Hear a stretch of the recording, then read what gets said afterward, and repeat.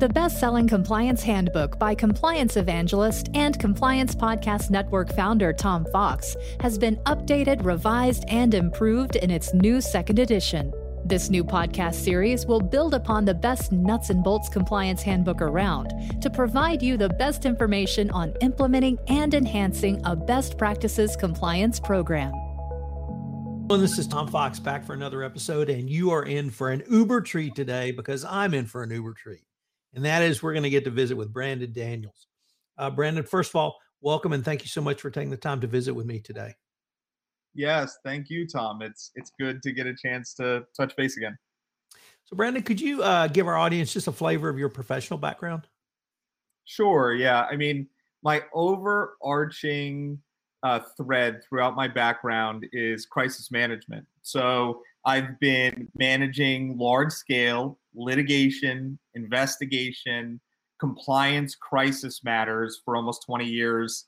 I have done everything from managing aspects of the LIBOR investigations, namely some of the management issues and market manipulation issues in LIBOR, to the FX matters, to the issues where some companies were essentially alleged to have bribed officials in China with appointments of relatives into primary positions of influence. Yeah, that's my background. I also have one slight nuance to my background. I was first a technologist by hobby. If you go back about 15 years ago, I then became a practitioner through study, failing a lot when I first started trying to use technology in my big investigations or compliance remediation functions, and then eventually becoming one of the folks that's really driving technology into major compliance programs today. Yesterday, I was talking to a health and safety professional, and I brought up the Exxon Valdez, and he said his department studies that once a year from a crisis management perspective. So perhaps one day we can visit on crisis management, because I find the lessons in the major crisis management situations, literally going back 50 years, are still relevant today. Absolutely. Yeah. I mean, it's incredible. So I had the opportunity to work on the Joint Acquisition Task Force, which was the COVID-19 response effort, the interagency COVID-19 response effort. And lessons that I feel like I learned even 10 years ago in how to manage crisis, namely treating things with urgency, but at the same time having pillars of confidence and pillars of clear and transparent decision making, really came into play. And so it's a continually evolving field, because the span and scope of crises feels like it has almost exponential growth from what it might have been 20 years ago. But at the same time, the same fundamental principles of managing them effectively sustain and maintain through the test of time. Brandon, as much as I would love to visit with you on that topic for this podcast, we're actually here to talk about third parties in the compliance context. And I first want to start with, as we record this in 2021, third parties are still seen as the highest risk in FCPA compliance. After 15 plus years in the modern era of FCPA enforcement, do you have any idea why they continue to be such a difficult issue for compliance professionals?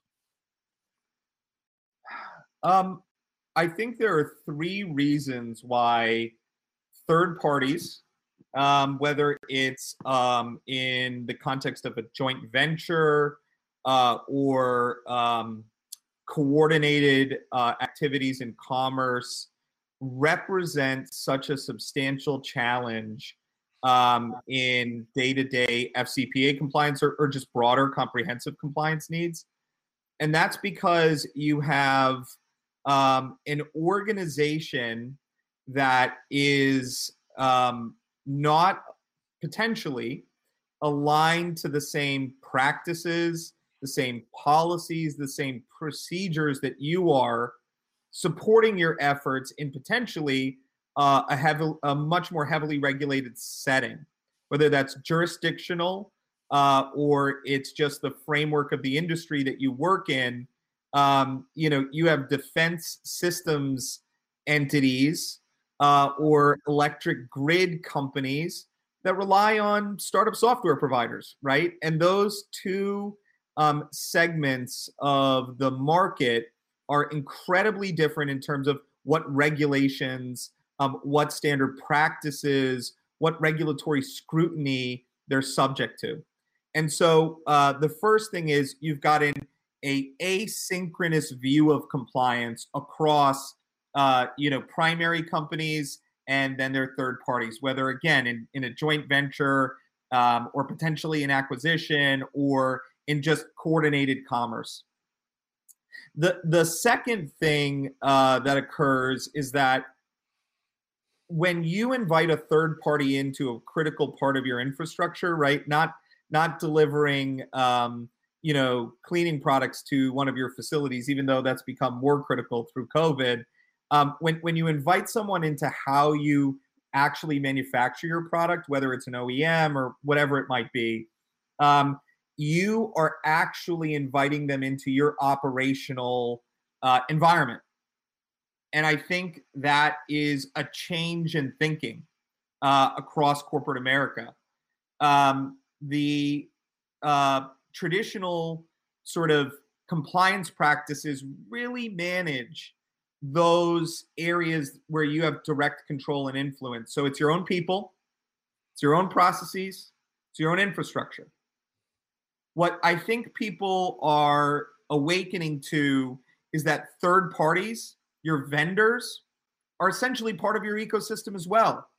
And so you need to apply those same compliance practices that you do in your people, process, and technology to those third parties. And that means compliance standards, but it also means, insider threat programs, right? Vendors are now a part of your ecosystem, just like your people. And so take the same tact that you would to your people and start an insider vendor threat management program, right? It also is redundancy on critical and essential needs. I never have a single person that's the only person that knows how to do that one thing, right? Single points of failure in an operational context are they're untenable. But we do that all the time with our vendors, right? And so redundancy in our downstream supply chains is critical. And then, the third aspect of this in terms of management is transparency. You wouldn't have it so that, one of your employees that is, potentially doing research or gathering information for you, that you don't have transparency to where they're gathering it from or where they sourced it from. But you do that with your vendors all the time, right? And so again, it's thinking about your third parties, your joint ventures, your acquisitions as a part of your ecosystem, and then thinking about their third parties as a part of your ecosystem as well. That is a major shift that has to happen in order to stem the tide of continued enforcement actions in the area of third parties. If you are in a heavily regulated space, guess what? So are your vendors, because they are a part of your infrastructure, just like your people, just like your process, just like your technology. Brendan, although I break down the life cycle third-party risk management into 5 steps, there's really 2: pre-contract signing and after contract signing. And I was wondering, first of all, I've observed you and Exiger really be at the forefront of tech solutions to both sides of that equation. I was wondering if you could talk about the evolution you've seen in technology in the management of third-party risk. Well, so the most important change in third-party risk management is the fact that we're doing third-party risk management, right?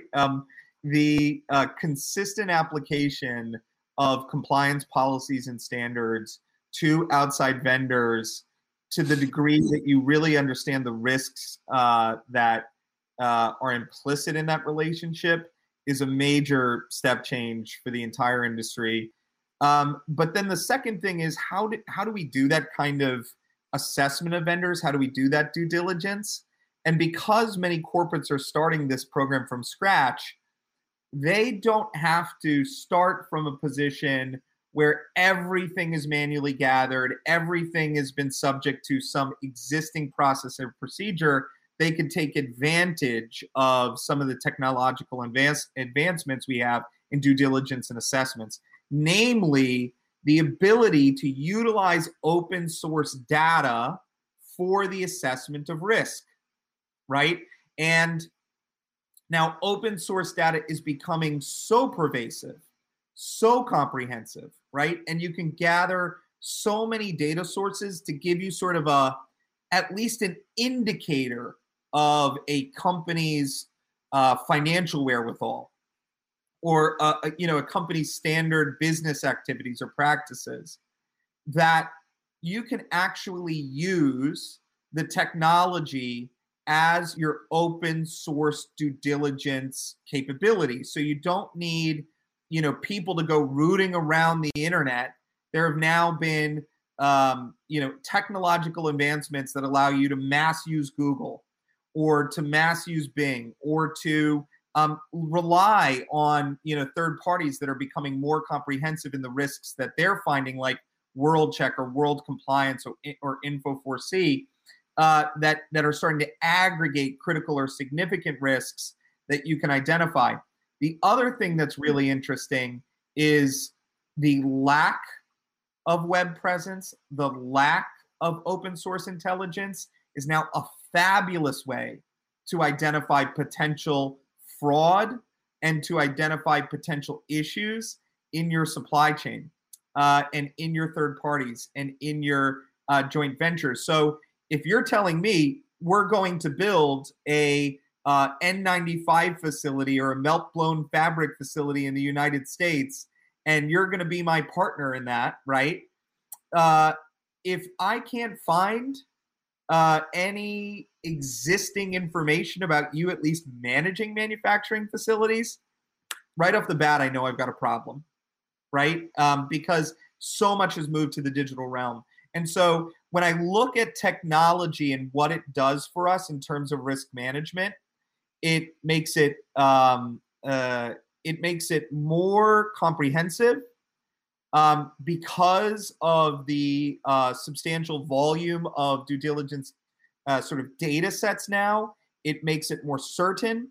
And then lastly, because it's automated, it makes it actually possible, right? There's no way that most organizations could due diligence 100 vendors, let alone 10,000 vendors that are currently, working for most of the large companies in the world. So the advancement, it makes this due diligence possible. It's almost like a serendipitous confluence of the need and the solution coming together, right? It's like bioavailability. It's really an interesting period of compliance evolution. Brendan, one of the themes I've heard you talk about over the years is, although you certainly have the ability to drill down very narrowly and very deeply, as you just did talking about due diligence, you really advocate a much more holistic approach. And it starts with your third parties are not simply your sales agents. They're your vendors in your supply chain, but they're a broad variety of others. They could be a joint venture partner, they could be a teaming partner, and indeed in the business world, businesses are only limited by their imaginations on how they can partner with other companies. How do you talk to either a business executive or even a compliance officer to understand that really anyone they are in business with is a potential risk and see that as what we might call a third party risk? Yeah, that's a great question. So first of all, I'm seeing that the risk stewardship is growing within organizations. So CIO, CISO, the supply chain folks, procurement folks, the chief compliance officer, the general counsel, are all aggregating up and sharing views on how they see and understand risk, right? And so we're seeing a natural drawing together of these different segments into a risk committee or into one review of risk or into one holistic risk. So instead of, you used to have these spreadsheets that you'd get at risk committees or at board meetings, and you'd have each business unit segmented, and you'd get sort of a compilation of the highest risks that each of those businesses was experiencing. And I think now what we're seeing is, instead of that sort of very business focused lens and then highest place risks being disaggregated, we're getting aggregated views of, hey, we don't just have supply chain bottlenecks. We've got adversarial finance. We've got cyber hacking. We've got all of these coming together in these same hotspots. And so we need to collectively address them. And so the way that I've been briefing senior executives, CEOs, COOs, CFOs, and doing that with the CCO on holistic risk assessment is to find those hotspots, to identify those hotspots in the organizations that are subject to multi-factor risk, right? And you don't have to follow every thread of risk management in order to do this. If you just look at the FCC coming out and saying there are 5 entities that are blacklisted in terms of national security threats. And if you look at, cyber risks, like the hacks of Outlook accounts that happened just a couple of weeks ago. And then you look at compliance risks, right? So you look at things like anti-bribery, anti-corruption, fraud risk. They all start to, in a Venn diagram, overlap in a few key segments of your organization, a few key areas of your supply chain. And they allow you to illustrate how today that's where those hotspots are, but then they could move here tomorrow, or they could move to another part of your business, or they could be subject to growth or geographical expansion. And when you start to show how those hotspots of aggregated or concentrated risk essentially congeal and then can move from piece to piece within your organization, and if you don't get ahead of them, you can be like most companies where you were subject to substantial risk in COVID. If you don't get ahead of them, you're going to be at a loss. That usually drives that top level organizational change. The CEO, the COO, the CFO start to say the CCO is raising a view of our environment that mitigates our insurance premiums, right? Because we're subject to less loss. The CCO is starting to raise risks that start to mitigate our tech spend and start to make sure that we're not the poster child for poor credential management. The CCO is starting to flag up issues related to new geographical environments and how those regulations could impede our ability to deliver to our customers. And that CCO engagement of holistic risk is something that starts to add real value to the rest of the business. And it's not just in one jurisdiction, Tom. I mean, if you look at Japan's reforms, if you look at the UK reform, if you look at the integrated defense review that the UK is about to implement to prioritize national security concerns in the review of potential M&A of UK companies by potential competitor nations, Those are all bellwether points for where we're going, which is that you can't look at these things in a vacuum. You have to draw them together, determine where hotspots are, and then effectively mitigate them in order to stay ahead of both commercial disruption and regulatory enforcement. Brendan, 5 years ago or so in the prior election, not the most recent, I think people understood that data protection was a risk at the national security level. And then I think companies that contracted directly with the government began to understand their risk and the government's response to that. Once again, you guys have been talking about the national security risks for quite some time, and precedently, we had SolarWinds hack last fall announced. And the thing that struck me is obviously incredible damage to the U.S. government, but also incredible damage to U.S. corporations. And the message that you, as a public corporation, if you're hacked, that could be a national security concern, I think finally caught the public consciousness. Does that message that you and Carrie and others have been talking about for some time, is it finally beginning to resonate? It is. And it resonates in lots of different areas. It doesn't just resonate in third-party risk management and in supply chain risk management. I've seen it start to be a critical differentiator in due diligence of acquisitions. So I've seen people starting to recognize supply chain risk and cyber risk management, and then what kind of practices and policies you have to mitigate some of the adversarial risks in investment discussions.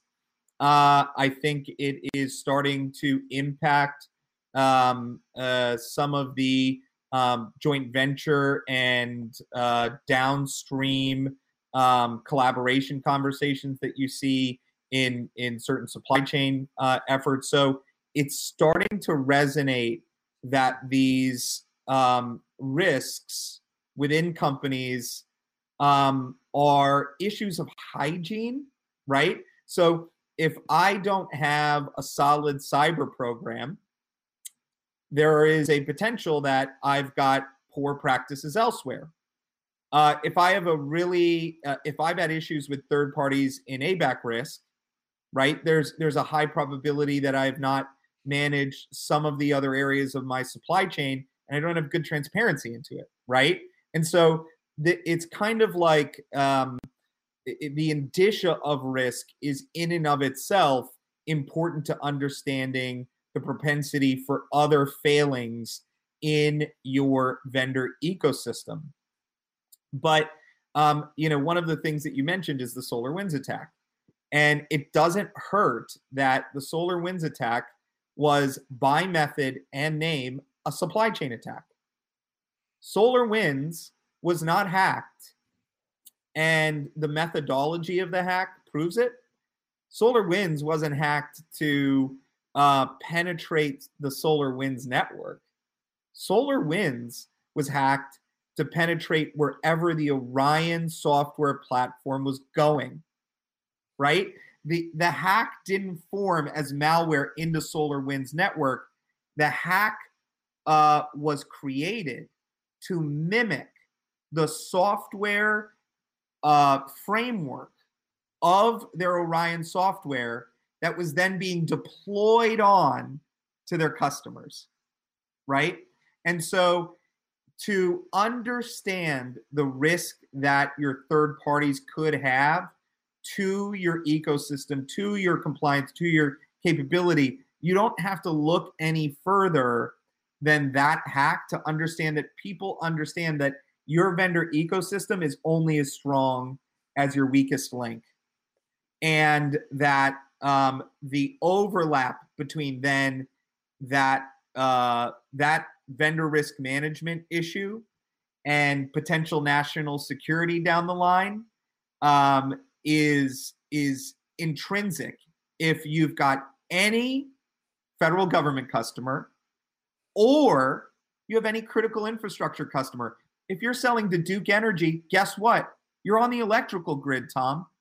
right? This isn't confined to just the 160,000 companies in the defense industrial base, or the 300,000 companies that support them, or just federal government contractors. Like, if you look at DHS's mission, right? If you look at the integrated defense review that BEIS is doing in the UK, right? They're looking at critical infrastructure. It's 5G telecommunications ramp up. And if you wish to be a provider, software provider, a hardware provider, a services provider into those environments, you need to understand that your compliance hygiene matters.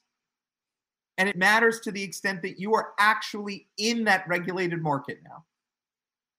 And I think that's the shift in change in thinking is national security, Tom. This is what we learned in COVID. The inability to get N95 masks to healthcare frontline workers impacted civilian essential programs and impacted defense programs, right?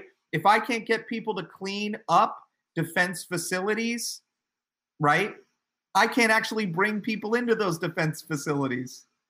And so national security and economic prosperity are inherently linked. And I think the president's EO on America's supply chains recognizes that and puts that out as a key component of U.S. policy. And then if you look at the Japanese response, or the G7+3, the new sort of Tech 10 or Democracy 10 as they're called, right? It's G7 plus, I think, Korea, Australia, and India, right? So if you look at that Tech 10, that Democracy 10, they all responded to that EO saying, we're going to do the same thing. So guess what? Every industry, every country in that list now thinks national security and economic prosperity are linked. And so if you're a company delivering in one of those sectors, which you almost inevitably are, then so should you. One of the other themes I've heard you articulate over the years is that third-party risk management, supply chain risk management, and business venture risk management is not simply saying no. It's not simply stopping doing business. It's not simply responding to a law. It's actually a business differentiator and can add to greater profitability for your company. I was wondering if you could give a few thoughts around why a robust risk management program in this area can actually help a company make money. Yeah. I mean, one of the things that we always used to go back to when we talk about, the support that compliance provides to a solid economic foundation is that you avoid the risk, right? So in the foreign exchange investigations, the disgorgement that was suffered wiped out the last 5 years' profits for those for a lot of those banks, right? So, that's one argument, but I think that's actually the lesser of the arguments, to be honest. I think that what's come to the fore is that, one, good practice, best practices in compliance often lead you to finding that 99 or 95% of your population can kind of be straight through processing, right?